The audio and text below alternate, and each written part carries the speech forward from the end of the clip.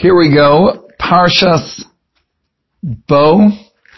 The end, or the grand finale, I should say, of the Exodus story. Hard to say the grand finale, you know.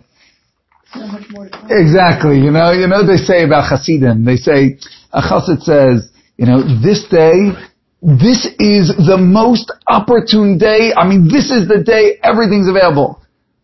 Then the next day comes and they say, but this day is for real, the most, every day. No, but this one I mean it, right? And it's really like that, and it's true here too, the grand finale, but the last three of the plagues happen and the Jews emerge and walk out of Egypt, wealthy and Sinai bound to become the Jewish people for all time.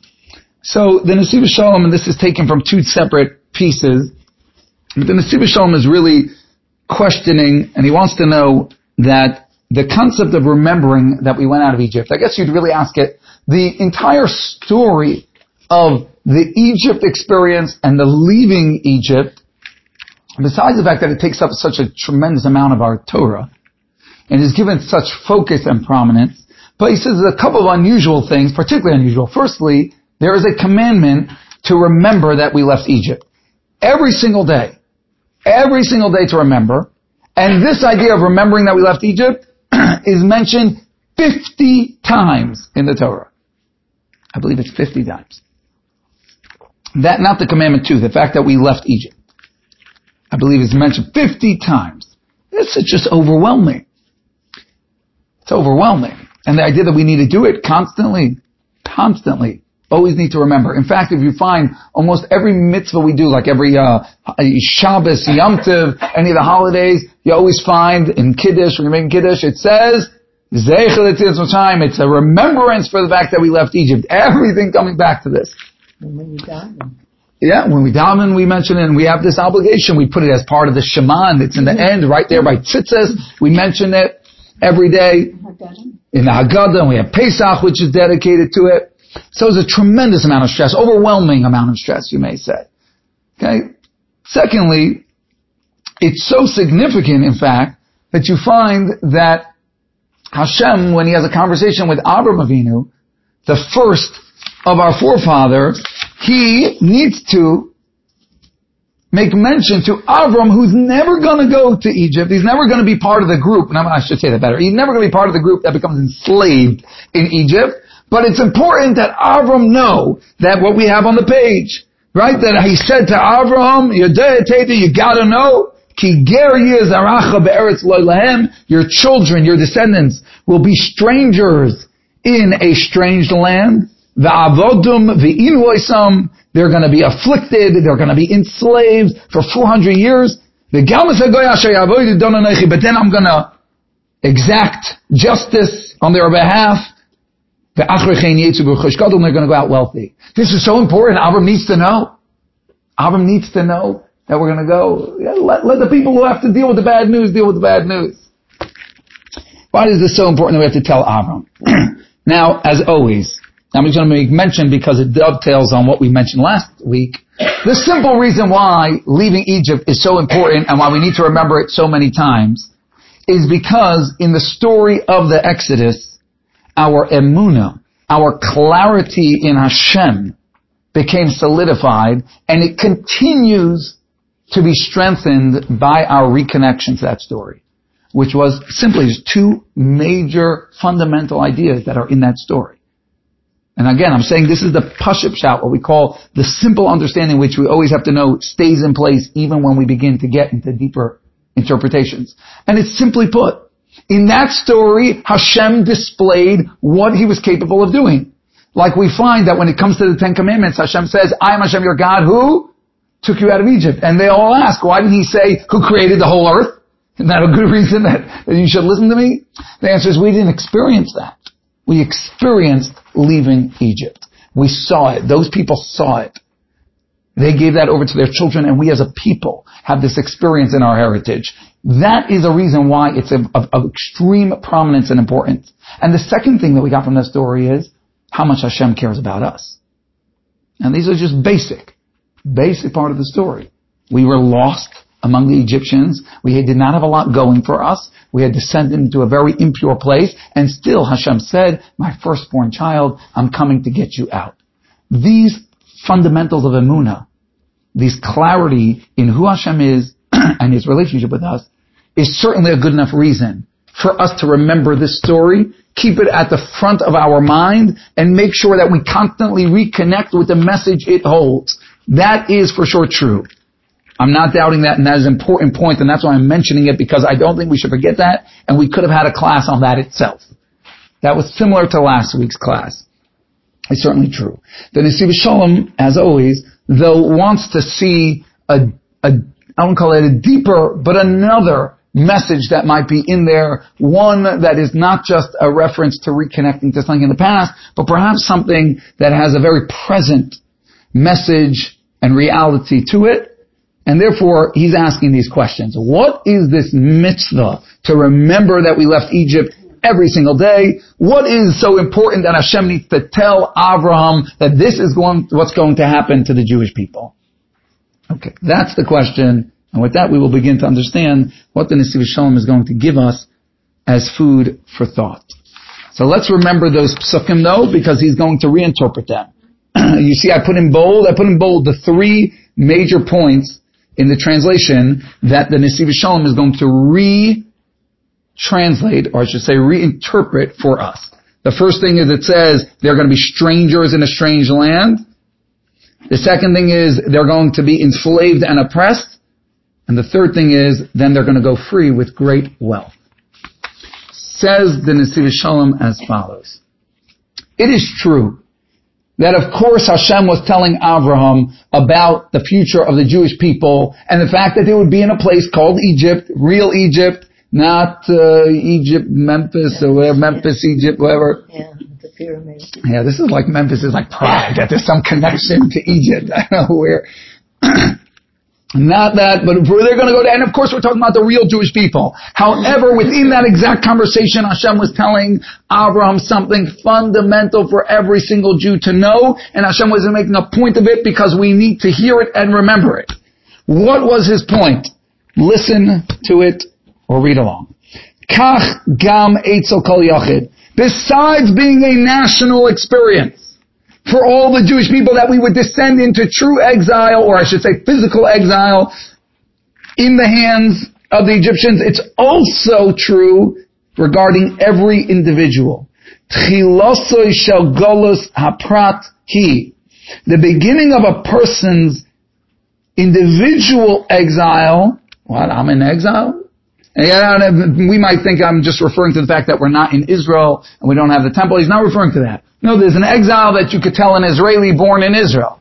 Okay? An exile that he's referring to is one that's relevant because this is in the Chumash. It means it's relevant to every Jew at all times. It's relevant to even when we had the temple. There's an exile that every individual is in the midst of. And it comes with these words, the words from the Pasuk. Begezeras ki ger yezarach be'eretz lo ilahem. That's what Hashem was saying. You should know every person is going to be in a situation of a stranger in a strange land, a land that's not theirs. What is that talking about? What's that talking about? If I'm in Israel and I have the temple, what are you talking about, Hashem? Kasher nishmas Yisrael yoredes lo'olam hazeh. Who are we? Where were we born? That's the question. A very trivia question for today's class. What hospital were you born in? No. Where were you born, right? You need to know, because the security questions online, right? Nobody ever knew, we remember, but now you have to know. They demand you to dig up information you forgot about yourself so that you could prove that you're you. Anyways, I always get frantic with those questions. What's your favorite? I don't know. What was my favorite last year? I don't It's very panicking. But okay. We weren't born in the Garden of Eden. So we weren't born in the Garden of Eden. You're correct. We were not born in the Garden of Eden. And you may think the security question tells you have to pick your hospital. Where were you born? Born in the hospital. So then what's this place? This is home sweet home. Hashem said, no. Everyone needs to remember, this is not your home. I should say better. This is not your homeland. This is not where you were born. Your neshama, our soul, which is who we truly are, that which is free of our body. Now, I don't say we're not our body. We have become in partnership and become one entity. But we existed before we were here. We used to live up in Shemayim. When did Hashem create us? Up there. We lived and we were up in Shemayim, up in heaven, up with Hashem, wherever you want to call that place. Okay? And then Hashem said, all right, Nisan, it's been nice up here, but you got to get going. Where am I going? Oh, Nishmas Yisrael Yeredes La'olam Hazeh. Hashem begins by saying, it's time to become a stranger in a strange land. Where? You're going down into this world. Person coming into this world is descending from where they were. Shenishmosei shel Yehudi, because the soul of a Jew, chatzuva mitachas lekisei hakavod, was formed, was carved from under God's holy throne. And we have no idea how tremendous we are, who we are. But the beginning of our existence began by being hewn out of the holiest place that exists, which is God's holy throne itself.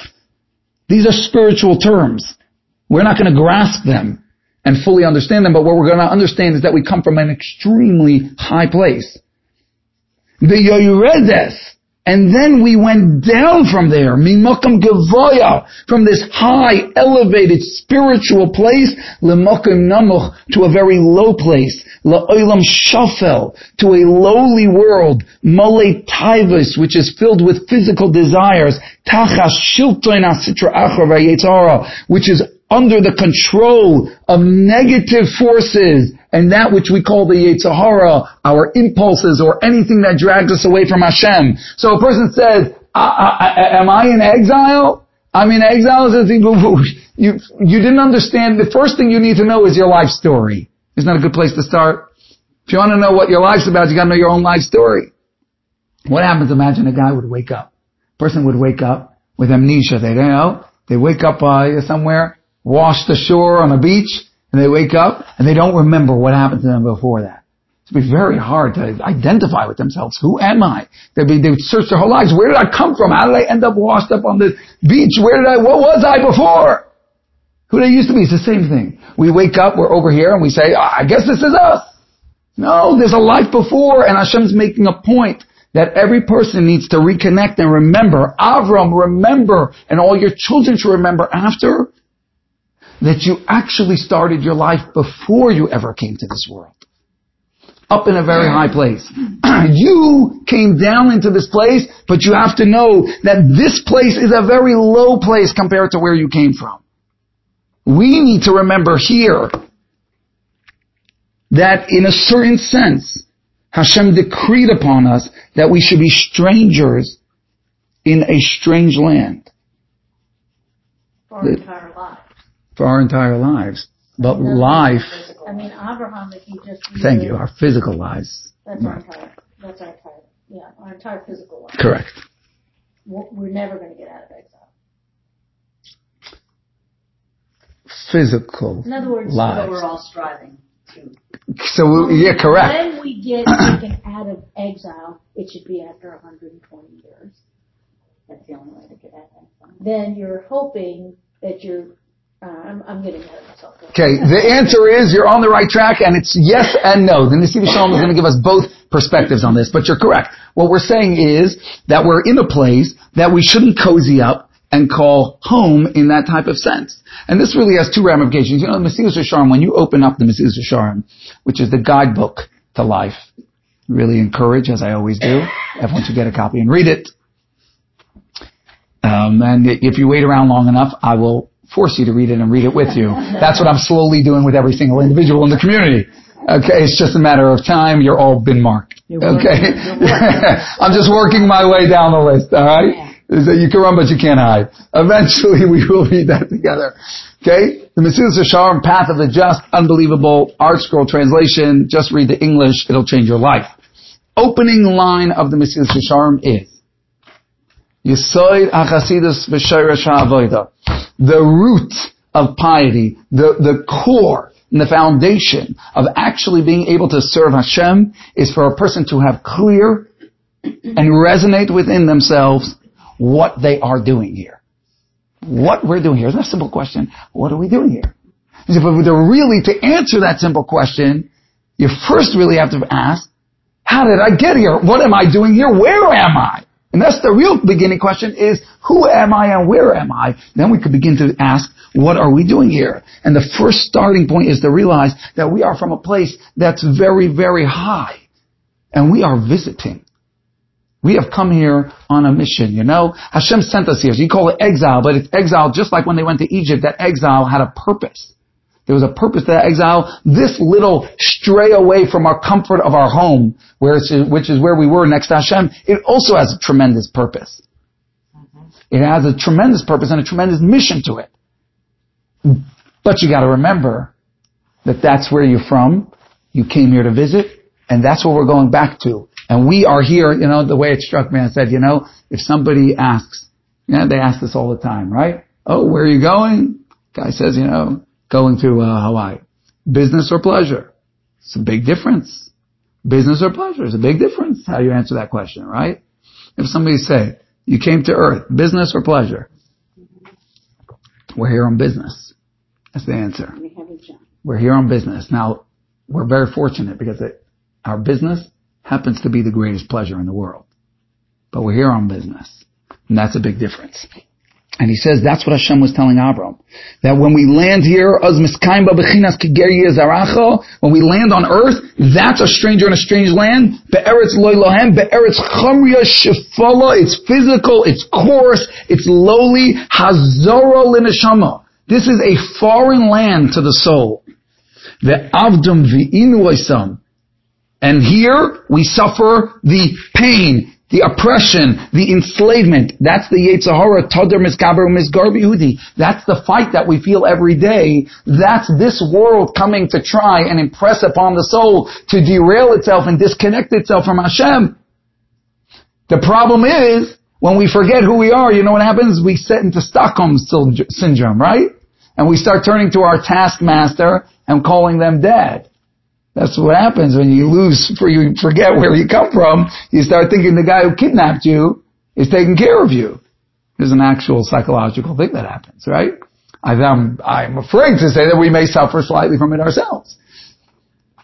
We have to remember that the world is coming in and it's trying to take us away from that which we came here to do. And that doesn't mean that we're trying to divorce ourselves from physical experiences and pleasures. No. We do them and we do them the right way so that they don't drag us down. By remembering that we're here on business. Business is the greatest pleasure. And that's the secret here. There's a remarkable point. I happen to be this topic is like overwhelming to even begin to talk about because it's everything. It's everything we are. But one of the great revelations that the Mesilas Yesharim has right in the beginning is born out of when we reconnect to the fact that we are a soul that comes from a very high place.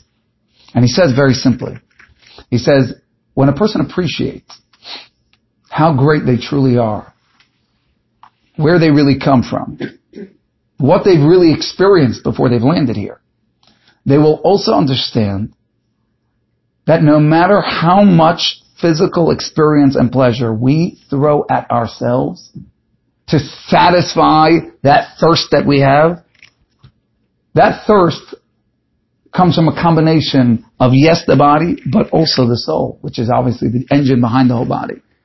So no matter how much we throw at it, the neshama is never going to be satisfied. It's never going to quiet down and say, okay, wow, you know what? That was a good steak. I think I'm happy. I think we're done. I feel content in the deepest of ways. And why not? Why can't we get that? So he says, very simple. He says, we think we can, that's why we run after it. He said, because we've forgotten who we are. He said, if we remember that we are a neshama, a soul that comes literally from Hashem's palace, literally from under His throne of glory, perhaps the most divine being that exists, other than Hashem, is perhaps ourselves. He says it's like a parable. We've mentioned this parable before. This pauper impoverished person, for some reason, beats me the backstory. I'm sure there's a great movie about it. Somehow manages to marry the princess. Okay? Manages to marry the princess. Takes her back to his hovel, his little hut, and says, honey, tonight I'm going to cook you a supper. This is going to be amazing. I'm going to hold nothing back. And he goes into his little 2-foot kitchen, which is falling apart. And he opens up his little cupboard and he takes out not just half a cup of beans like he usually has. Can't afford more than that. No, it's his wife. Princess. The whole bag of beans. No bag. And today it's fresh potatoes, not the moldy potatoes. Today for her, fresh potatoes. And he puts the potatoes and the beans in the pot. He stirs it up and he's like salivating. And this is the greatest bean potato stew he's ever seen his whole life. And he comes out, honey, I made you the dish. This is the honeymoon dish. Here it is. And she looks at it and she starts gagging. She says, I can't eat that. No, I can't even eat that. Can you actually get that out of the room? I don't understand. I brought you the best thing I've never seen something this good. She said, let me tell you something. I come from the palace. My entire life, I've tasted delicacies that you cannot wrap your mind around. I've only tasted of the finest things that this entire land has to offer. I'm royalty. I would not be able to eat that without choking. And let me tell you something. Don't go back into the kitchen to make me another dish. There is nothing you have in this house that is ever going to be up to the royal palace. If you want, you could come with me and we'll go back to the palace and then I could give you supper and we could have a good time. But in this little hut, there is nothing that's going to be up to snuff. And the Mesilas Yesharim says, this is the truth about ourselves. We come to this world and we have a body and the body is very physical and it's drawn to all the different things. But then we make a mistake and we think that we're going to find deep satisfaction. The problem is we forgot that we are royalty. We are from the palace of Hashem. We have tasted things that this world cannot compare to.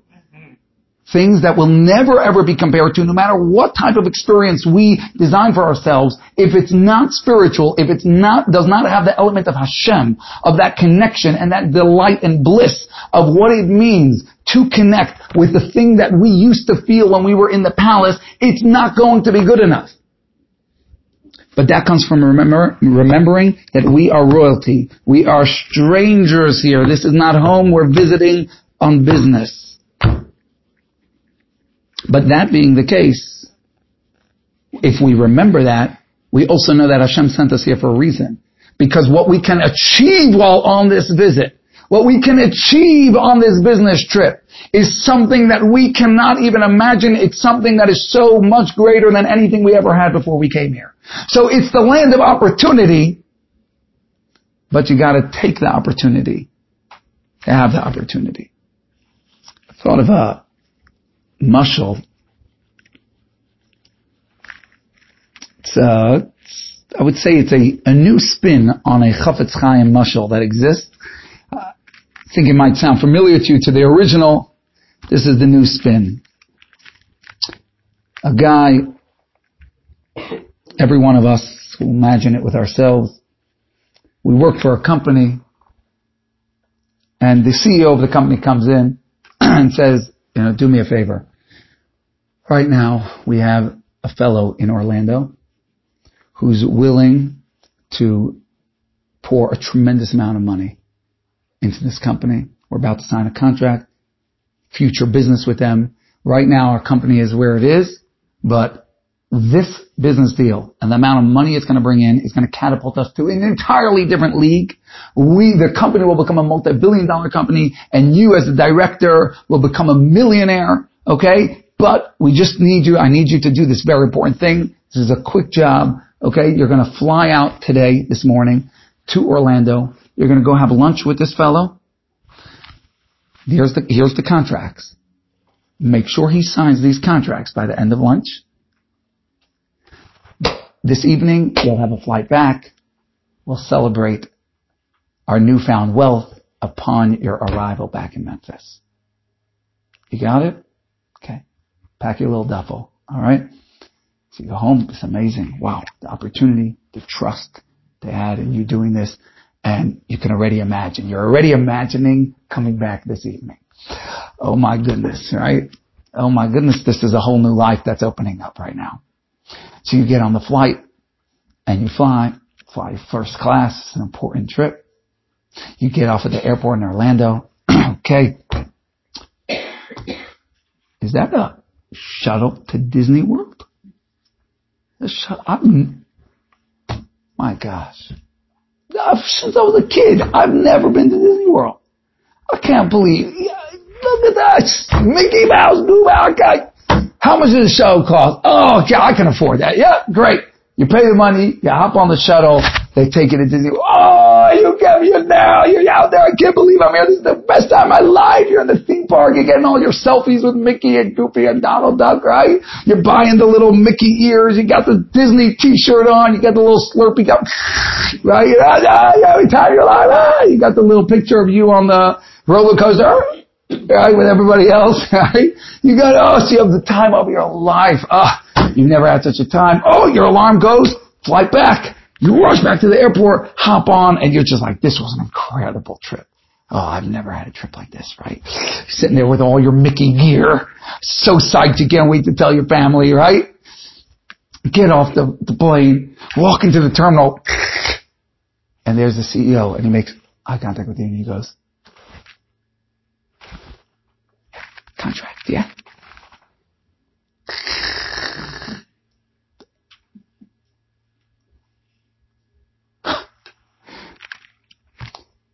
How embarrassing are those Mickey ears at that moment? You slowly take them off sheepishly. They get the contract.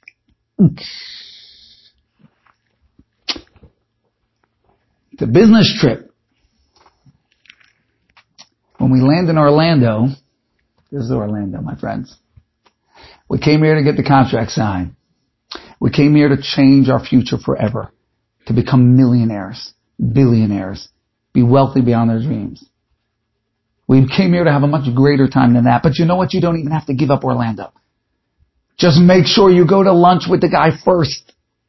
Get the contract signed. You could still go to Disney World by the end of the day. You may be there less time. You may go on a few lesser rides, but then when you fly back and you got your Mickey ears into this, and he goes, contract, and you go, it's in the bag. Then you come back wealthy. I don't know if we're ready to not be in Disney World at all. Okay? That's not the question. The question is, how much do we focus and how much can we grab of the other treasure and the wealth that is here and that we came here for? We don't want to show back up and only have our Mickey merchandise to show for our trip to Orlando. Alright? However, Hashem sent us here because He knew that this is a land of tremendous wealth. And it actually doesn't take that much to become very, very wealthy here. Because the opportunities are literally lying in the streets. Look at us sitting here today. It's just a random Tuesday. There's nothing special except what we're doing right now is worth billions of dollars.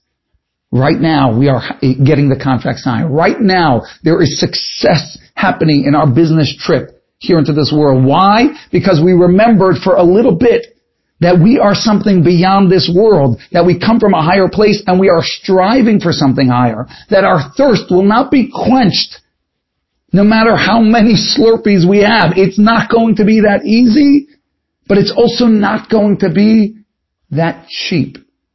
It's not going to be that low of an experience. We are destined for something much better than bean potato soup, if we want to take it, because we're royalty.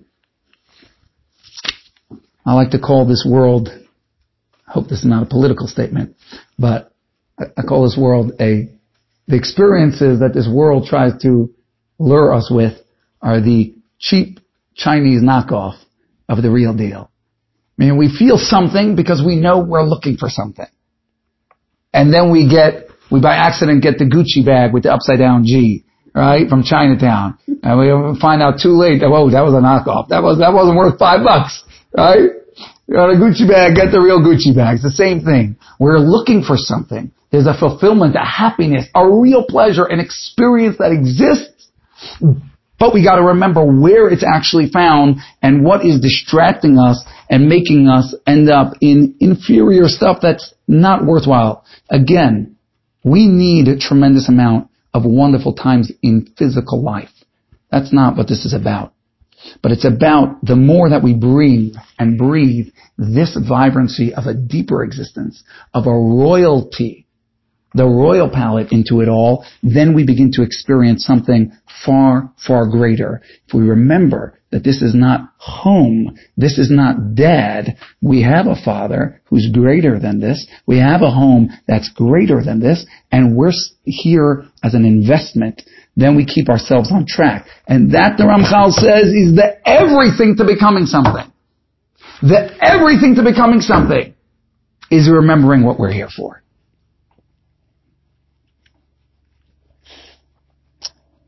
Well, yeah, sure. I do a lot of study on listening to a lot of near-death experience groups. There's the IANDS group. There's 13 million people with that near-death experience. And when they go have these, and regardless of the religion, it's 80% have the same experience. And they go to the light, they get a life review, they meet their guide, they get in the presence of God, and it's an unbelievable amount of love. And there's an instant download of information about how the universe works, and it's all mathematical, and God's got everything right where it needs to be and how it's supposed to be. And when they get the information, it's not like you're being taught. It's like, oh, I forgot. I always knew.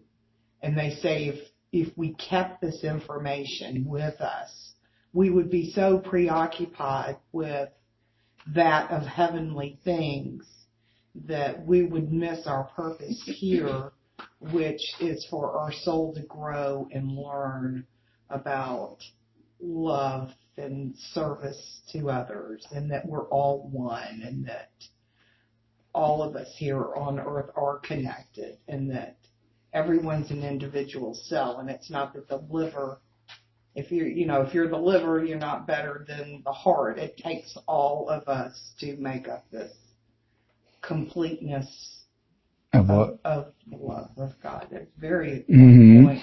Well, I'll tell you. I did 6 hours last night listening to people's stories. I've done hundreds and hundreds of hours of listening, and I just sob and or cry, because the more I listen, the more I'm like, I miss you so much. There's a God, but I know that you have me here. I'm ready to go when you want me to go. But let's do whatever my purpose is. Let's get the show on the road. There is a grand purpose. You're bringing up a good point, which is that we need to also remember that the exile experience, the fact that we feel distance or that there are things challenging us, that's not an accident. It's not like, oh, the Egyptians came and they took over us. The Egyptians themselves were because Hashem allowed them to take over. And this is in general true of everything, by the way. It's relevant to every experience we have in life. It only happens with the green light from Hashem, which means it's part of the purpose. And this business trip, this purposeful mission that we came into this earth to accomplish, those challenges are not an accident or incidental. They are part of the entire purpose, is to stand up to it. But it's when we view them as that, as part of a bigger picture and part of a greater mission and part of the process where we exert ourselves to reconnect and to grow, like you said. And the fact is, you're not just a floating soul here, but you've been given a partner, which is a body. And if you haven't noticed, sometimes the body is way off course. And that's part of it.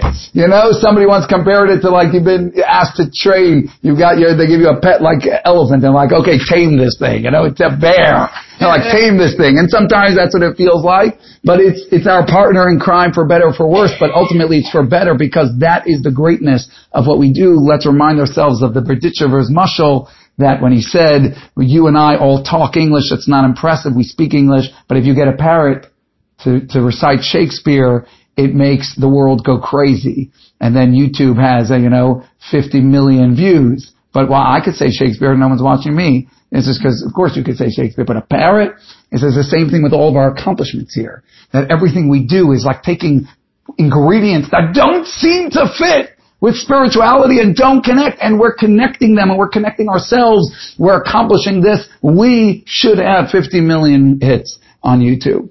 The only reason we don't is because they don't realize how great we are. That's why.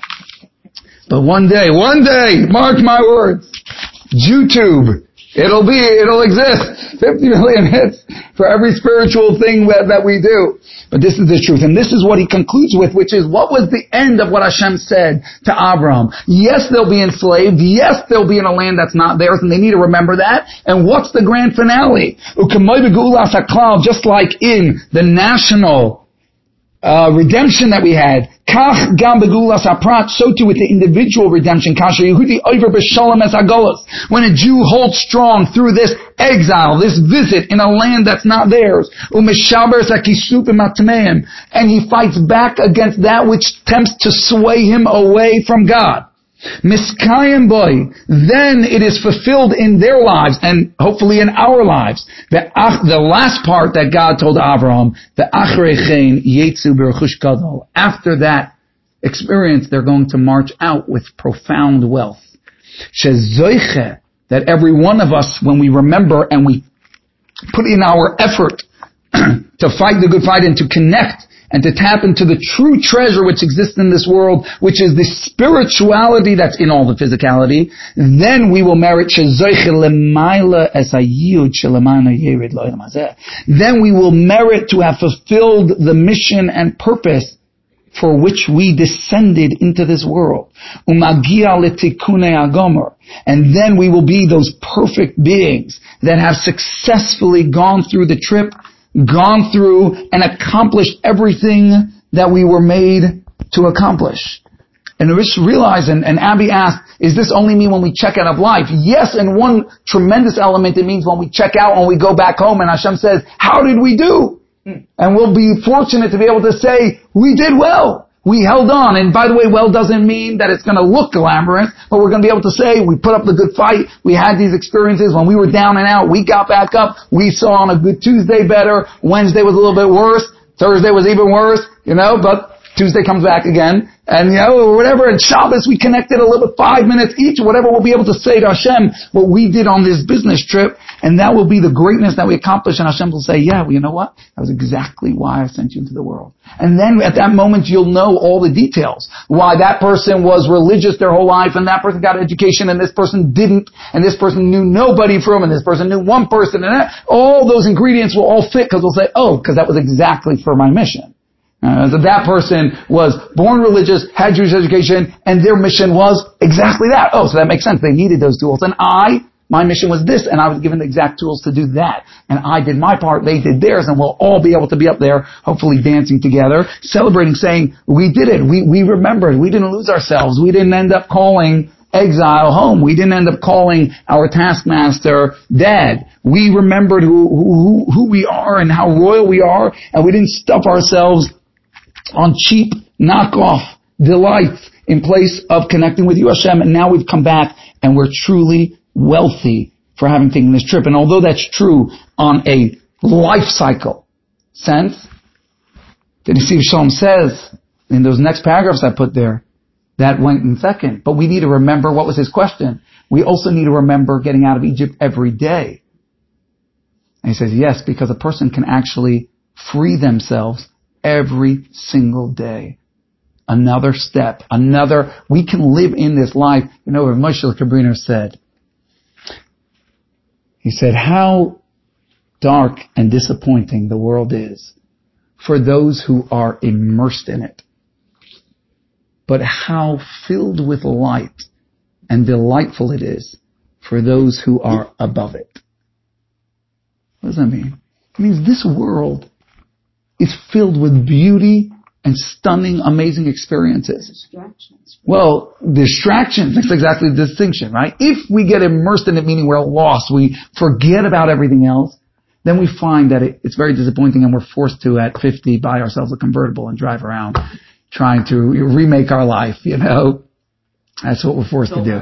Fill that hole, because we threw everything into that and then we came up empty. But if we stay a drop above it, which means that we keep it in context, and we still have the same barbecue experience, but with that full picture, with that reconnecting, using it all to remember our purpose and to keep our mission going and to gain the true wealth that's here, then it's filled with light. All of life feels delightful, feels amazing when we're using the Torah, the mitzvahs, and that connection to Hashem to take advantage. And that's what he says. You remember it every day because a Jew needs to remember every day that today I have a mission to redeem myself. To redeem myself. I'm behind enemy lines in a certain way. But that's a sense. You don't have to be. You could be in the exact same room and you could be captured or you could be free.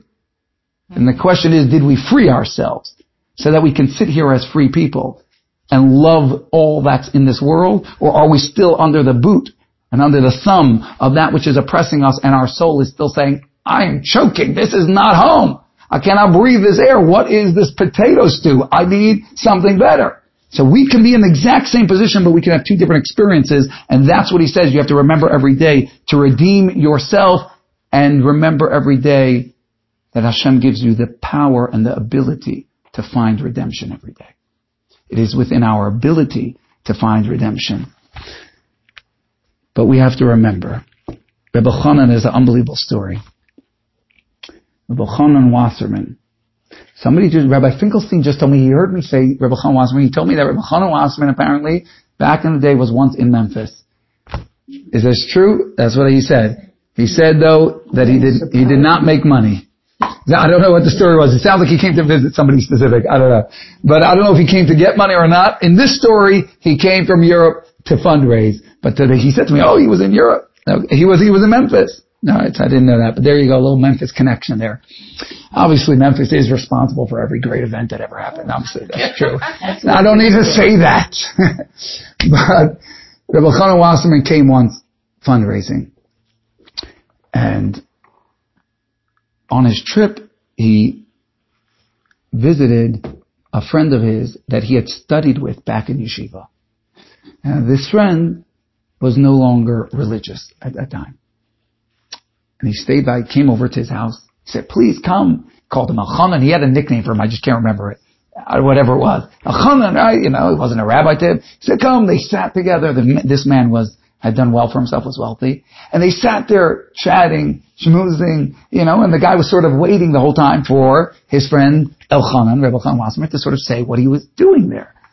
Anyway, they schmoozing. Finally, he says, can I help you with something? So he says, well, perhaps you have somebody in your house that can sew. Yes, of course I have somebody who could sew here. So my button came off my jacket. Do you think you could get it sewn on? I says, yeah. Somebody comes in, sews it on. He says, thank you so much. And he gets up and he leaves. Later that night, Rebbe Chanan gets a knock on the door of where he's staying. He opens up and it's his friend standing there. And his friend says, Elchanan, I don't buy it. You did not come all the way from Europe to get your button sewn on. So Elchanan said, let me ask you something. He said, do you remember the Gemara that we learned, the Talmud that we learned back in Yeshiva, where it says how many layers of heaven there are, and how there's 500 years of travel, whatever that means, between each of the heavens. And it's 500 plus 500, thousands and thousands of years all the way to the top. And all the way at the top is where our souls come from. So he said, let me ask you something. I can ask you your question right back to you, my friend. Did your soul travel all these thousands of years to come down here to get a button sewn on? To get a house? Get a car? That's my question for you. Said that went very deep into his friend. And his friend started reconnecting his life because of that. Why? It's simple. Every one of us, wherever we are, nobody's expected to become something that they're not in a moment. Of course not. The question is to take a step in the right direction or to feel like we are in the right place. And what Rebbe Chanan was reminding his friend, what he's reminding every one of us is, do we really think that we came such a far trip just for the little trinkets, for the little things that we find here? Or if we traveled so far, does there need to be something here that is worth that type of trip? Does there have to be something here that can make it all worthwhile? And the answer, of course, is there is. There is something here which is remarkable. And I had a very moving experience this week. I learned with these high school kids.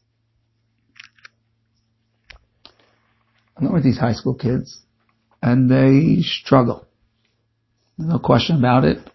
They're struggling to identify with all of this, with the idea of growth, with everything. So we have this thing. On Fridays, I give out chocolates. Now there's been a motion they would like candy added to the list. I'm sorry, it's not Friday. Come to my house on Friday, maybe I'll give you one. Why do I give out chocolates? I don't just give out chocolates. I give out chocolates. I tell them we need to celebrate our accomplishments. Because one of the greatest tactics of the Yetzer Hara, one of the greatest tactics that derail us is, like Reb Meilech Biderman said, it's one of the most destructive attitudes a person can have is all or nothing. Or as I think we quoted already from Sima Shas, Rabbi Fran. He got up and he spoke this year at the Sima Shas and he said, it's not his quote, but he made a speech out of it, perfect is the enemy of good. Perfect is the enemy of good, right? And so much times in our growth, and when we view this idea that everything we're saying, we're here for a mission, we could be wealthy, we can accomplish if we just keep our goals in this, and then we start to think, wait, this means like change everything, become somebody totally, disown my house, move into a trailer, right? We start imagining crazy things, which is just total insanity, right? And then we think, well, it's either that or nothing. Well, why do anything less than that? Right? It becomes all or nothing. And we think every little step, what does it mean? And that is all a lie. A total lie of the Yetzer Hara, because he knows that if we take a step, then that step is worth billions. That one little move, motion, moment of connection is the thing we're here for. It's not something that doesn't look human. It's something that looks really normal. Like us. Just one step forward. Like us, 1 inch higher. That's what it looks like. That's the mission statement. But we get so derailed, thrown off. We get that, and we have like two options. Either admit to all this and not know what to do with ourselves and be uncomfortable all the time and feel the pressure, or just bail on all this. And the answer is no. Embrace this and don't feel pressured. Feel delighted with opportunity, because it's so easy to become rich, and it's realistic, and it's healthy, and the second it feels unhealthy, reassess. Because this is delightful. That's why I give out chocolate. Okay. I give out chocolate to celebrate. What have we accomplished in this past week? Anything. Tell me something. Tell me something you did. Tell me something that you thought was right and you pushed for. Tell me something wrong that you said no to, or maybe you just said no to one time, or maybe you just said no to for 5 minutes. Just anything. Let's celebrate with chocolate. Anyways. You brought chocolate, right? I bring chocolate every Friday. Did I bring chocolate here? Yes. I'm getting everyone, I know, I'm getting everyone focused on chocolate here, right? They have to tell what they did. They do. They tell, although we're open to, and if anyone has something that they prefer to keep private, they would. But, right now we're at the beginnings of the training. I mean, it's becoming sensitive to the fact that there's something worth celebrating. It's unbelievable how we're so not adjusted to this. But anyways, so there's one fellow there who we talk about, and one of the things is, this is a very funny thing. He does something that he actually gets disciplined for, yet he lists it on Friday as an accomplishment. Just appreciate that, okay? Why? Just appreciate how that could be. Understand? No. But he's right. I actually told him to tell them his perspective. Why? Because they come to davening and he doesn't relate to davening. They put on tefillin because it's a mitzvah, but he doesn't want to really. So he does. Now, the way it works is you put on your arm tefillin and you put on your head tefillin, and we customarily try to always have them on both together. Well, this is the one that everyone can see, and this is the one that's just on your arm. So it's easier to just put on the one on his head. So he just puts on the one on his head. And when you're an adult and you look at that and you're like, come on, right? It's just, you're sitting there anyways, just put on the full thing, right? How hard could it be? How hard could it be, right? But honestly, and he's been reprimanded for that, but on Fridays, he puts that as an accomplishment because he says, I really don't want to put on anything. And I'm putting on that. And I told him that's a true attitude. That's a true attitude, but that's not my point. He's taking a step. Correct. That's not my point. Because he's been doing this for a while, and it's true. Just trying to get us into the headspace of what this business trip is that we're really on, and how to really view it as such, and how beautiful it is in real life. Yesterday, what's yesterday? Monday? Yes, Monday. So, Sunday night was the steak dinner. Monday, the boys' high school davened late because they had been up so late doing the steak dinner. And I had davened already. And I walked into the base medrash to get my books to learn.